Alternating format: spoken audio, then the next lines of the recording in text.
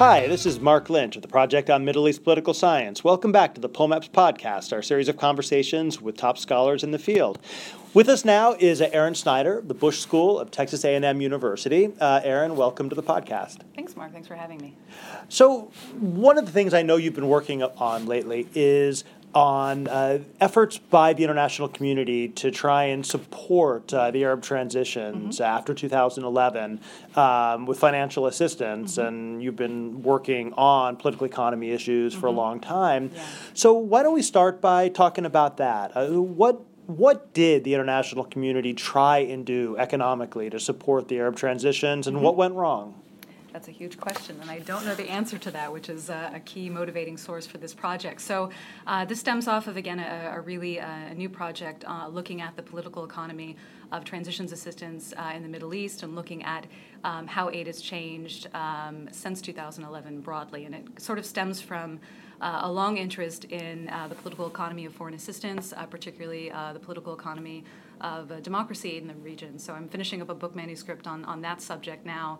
And so kind of a lot of the ideas that animated that project are animating the ideas of looking at transitional support. So we've seen a lot of really interesting and contradictory behavior over the last 5 years. And, I was living in Cairo at the time of the uprisings, and like everyone in the region at that time, was really kind of looking to see in the first few months after 2011 what the international response would be to developments that were happening very quickly in the region. And I can't remember the exact date, I think it was in May in 2011, President Obama made a very big speech, and people were kind of, before the speech actually happened, kind of wondering, would there be any sort of grand gestures to kind of signal the possibility of a change in direction, reorientation of, in the case of the United States, a foreign policy towards the region. And before May 2011, many analysts, many scholars and activists in the region were thinking that perhaps in the case of the United States, that the U.S. might forgive Egypt's debt as kind of a grand gesture, and now we can kind of debate whether that would have meant anything, but symbolically, it might have changed things. And, of course, there was precedent before when the United States forgave Egypt's debt in 1991 for its support for help with the Gulf War. But that didn't happen. And so there was also a conference in Deauville as well amongst members of the G8 to kind of signal their support and pledges for transition support in the region as well.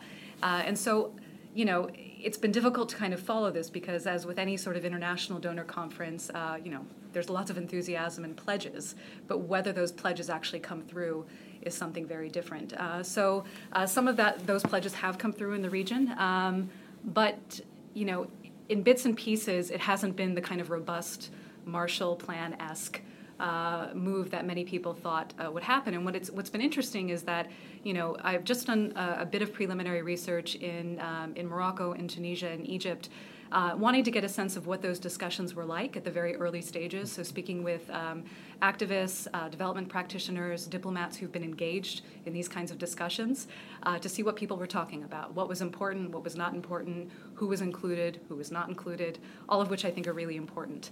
And also thinking about, I think, in kind of the political science literature, what was the kind of similar big precedent, right? And, a lot of really wonderful scholars have written some interesting things on transitional assistance, of course, in Eastern Europe, and kind of thinking about what happened then, and are there any kind of comparisons that we can use to think about what's happening or what's not happening in the Arab world, too. So, of course, we've seen, enthusiastic push from many states in the Gulf to aid different countries in the region, particularly Egypt. But where that money is going is still remains to be seen. And so there's a lot of different issues in play, right? Because on the one hand, you wanted to see economic assistance because you wanted these new democracies to have something to show their people. And then there's another imperative, which is you want to bring about economic reforms that will be sustainable. But of course, those often have negative effects on people. And then you're talking about the Gulf. There's also this more simple kind of wanting to, support your friends and hurt your enemies and kind of the more naked politics of it. So how do you walk the line between those three very different types of motivations in providing international economic assistance? So I think it's easy to see aid as just a humanitarian impulse. We just want to help. But as anyone who studies foreign aid knows, aid in general, all aid is political, right? All aid is inherently political, and sort of parsing out kind of the prerogatives, intentions of the donor are extraordinarily important. So I'm not sure to your question. It's something I'm still working on. I think you mentioned the kind of hinting at kind of the construction of economic reform programs that have been suggested, right? And so, of course, we know that economic issues were enormously important as kind of one of the drivers of protests in the region, and many scholars are still trying to sort out, myself included, how important and in what ways those played a role. But if we kind of broadly see, the Arab uprisings as kind of a rejection of some of the ways that economic reform programs were undertaken in many states in the Arab world, the way that economies in the region were organized by authoritarian regimes, then that seems to kind of implicitly suggest that we need, or citizens in those states might want to discuss a different path. More money might not have helped, right? If it simply reinforces the same economic policies. Exactly. And so one of the questions at this conference at Princeton now that we're at is thinking about whether I think the Arab world, one of the questions of the conference is the Arab world in free fall, fragmentation, or reconfiguration? And I think particularly if you're looking at economic assistance programs, I would argue that we're seeing the reconfiguration. So, are the aid strategies enormously different from that of the pre-2011 era? No, I would say. And I think that there are some interesting things that need to be said about that. There are many diplomats that I've spoken with that said, look, we're sympathetic to what's been happening in the region. We get that people are upset, had issues with neoliberal economic reforms, for example. But what's the alternative? And wanting kind of a really quick solution to the alternative beforehand, right? But to have that alternative, you have to have, in many ways, you have to have a societal dialogue about that, right? And that's not something that's quick. That's something that takes a lot of time. Well, take something like you started off by talking about debt relief. Yeah. And so even there's two very different perspectives, Sure. right? One would be that that's simply creating moral hazard, and you relieve debt and you then let people continue, or let regimes continue with the same bad behavior that rang up the debt in the first place. And the second is that these new regimes should not be held hostage to the pathologies of the past. Absolutely. And so it seems to me like a lot of that debt relief question comes down to a fundamental political judgment. Is this really a new regime which should be given a blank slate, or is it essentially a continuation? And it sounds like what you're saying is that was not really resolved either, that fundamental tension. Not at all. And I think it's something that's still very much there, and looking at the political landscape of the region at the moment now, too. You're absolutely right. You can make an argument in the case of Egypt example that, the same core institutional actors have not changed, obviously, right?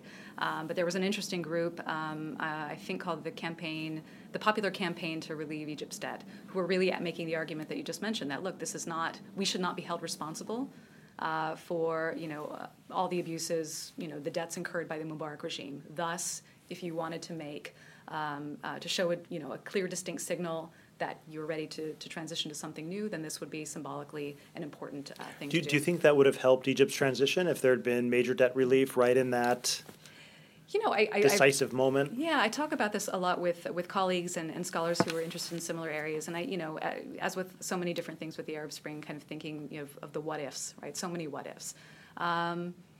Sure, I think you could. Perhaps that might have made a difference. It would have been small. I think it would have. Had that been articulated very forcefully from the Obama administration, I think that might have changed at least the orientation of things too. And I think it's one of the things I've been very interested to follow over the last few months, in particular, the gradual releases of emails from the State Department, right, which have been fun, very late at night to kind of go through and see. Again, it's just another element of the puzzle. What were people in the State Department talking about in the first 4 months when they were talking about aid? So again, we have some interesting kind of exchanges between the Secretary of State and members of her staff, members with folks in the embassy in Cairo, for example, about what that would look like. And it's, again, we have a lot of folks that are sympathetic of wanting to aid the protesters in a meaningful way. But even what I found interesting is that even when they were arguing for something like a Marshall Plan, and writing small pieces to the Secretary of State to make the case for such a thing. The actual construction of the programs that they were offering were exactly similar to U.S. programs before 2011. I mean, one associate of Hillary Clinton, I think, was mentioning that the United States should more robustly support qualified industrial zones, QIZ zones, which were a core part of the U.S.'s assistance strategy in Egypt too. So not a lot of new thinking, but just kind of more money to make those more robust too, which I think is problematic again in thinking about what economic grievances were like of many protesters in the region. But it's really this fundamental problem, right, is that most people look at a place like Egypt or most of the countries of the region, and they would say that the best thing you could do would be to eliminate subsidy reforms, and that's how you get the finances on any kind of stable, sustainable ground. But of course, those directly hit the poorest and exactly the people who were most implicated in the revolution, both vulnerable but also mobilized. And so you look at the negotiations over the IMF package in Egypt and some of the other things, and you say, is this a time for conditionality? Is this a time to simply say, we want to make this government succeed? Or is it a time for something which is, this is a moment of change, and we want to fundamentally change the state when we have this rare moment of flux? I mean, how would you think about that question? Time for change or time for support? So I think it's a great question, and it's enormously complicated, which is not me punting on the question certainly at all. But I think so. Again, there were many people within the State Department, I think, who were talking about we need to more robustly assist the situation. Some people who were thinking we need to maybe reconsider some aspects of our assistance. But then there's also something looming that gets forgotten quite often, which is the role of Congress in this equation, right? So early on, there were discussions about having I think it was called the Middle East Incentive Fund. And the folks in the State Department and other government officials had enormous problems getting support from members of Congress to fund this program too. So it's not only kind of identifying a problem structurally in the region, but also eliciting the support domestically to be able to kind of rally support for that. And of course, this is coming just a couple of years after the global financial crisis. People are more risk averse about things in the Middle East too, but I think the amounts the U.S. was talking about were tiny compared to what the Gulf states were throwing around, and so I think that's also a big part of it. But but you've heard, and I know you're very familiar with the critique that would come from many of especially the left-leaning Arab activists, which would be to say that more aid from the United States or from Western financial institutions would actually make things worse, not better, because neoliberalism is at the heart of the problem, and that all they want to do is to push forward on these reforms, which are the opposite of what many of the protesters wanted. Absolutely. How do you respond to that critique? I mean, do you agree with them? Are they wrong? No, I'm sympathetic to it completely. And again, it's I think that there's definitely a case to be made for example, considering what a coordinated multilateral effort might have looked like. But all aid is not the same, right? So we're talking about also the difference between loans and grants, right? And there's a very different power differential that's very distinct between the two. So that's something I think that's important to consider. Even in the email that I mentioned, one correspondence between a staff member in the State Department to the Secretary of State, in her message said, we are very careful not to impose American capitalism. Like, we should let people in the region decide for themselves. But then the prescription offered for that was exactly, again, echoing a lot of, again, more or less neoliberal reforms in the way that the U.S. might have offered beforehand. I used to say to some of my European colleagues that they would ask how they could help Tunisia, and I said, well, you could open up your markets to Tunisian goods, and you could open up your borders to Tunisian workers, and they never liked that answer very much. I'm sure they didn't. Yeah, no, this is to me, I think that, I'm biased, of course, because this is an area that I find fascinating in work, but I think, again, if we acknowledge that economic issues were an enormously important part of the uprisings, I think that there's a huge amount of area for scholars to really develop and kind of understand, different modes of contestation around economic issues. And I think it's surprising to me that attention has been very, very little in kind of looking at the role of outside actors in this. And we know the Middle East and the Middle East position in the international economy in the world before 2010. And this strikes me as something that that's quite neglected. So right now, the hope for transitions are pretty much over. You're looking at a place like Egypt. You're so pessimistic. I am. But in a place like Egypt, for example, what should the role of the international financial actors in the West be now? Should they be working with a military regime in Egypt to try and deal with these problems, or should they now have a hands-off policy? If it's accurate that supporting transitions was the reason to rethink these things, and now there are no transitions. But there could be still, right? So you think that it's I think, worth? I even when presented with evidence that I shouldn't be an optimist, I still tend to lean towards being an optimist in the region. And I think that that's a function of, to be honest, the extraordinary people in states throughout the region that are really, really trying and really pushing and advocating for change in enormously oppressive situations to this day too. So I think it's still important not to, be dismissive of that. I think that scholars have written fantastic pieces recently looking at seeing the long view of things. Right, we're still in very much the short-term horizons of this. I think, It's often said, it's become a cliche that transitions are messy, revolutions are messy. Yes, we know this. And it's precisely because of that, I think, that we should still continue to focus on this. But to your question about aid now, too, I think, I think a lot of the international organizations, particularly the IMF and the World Bank, are not as transparent as they could be with discussions that are going on. This has been also one of the critiques of a lot of activists in Egypt about the nature of IMF discussions, whether under the military transitional government or under the Morsi government as well.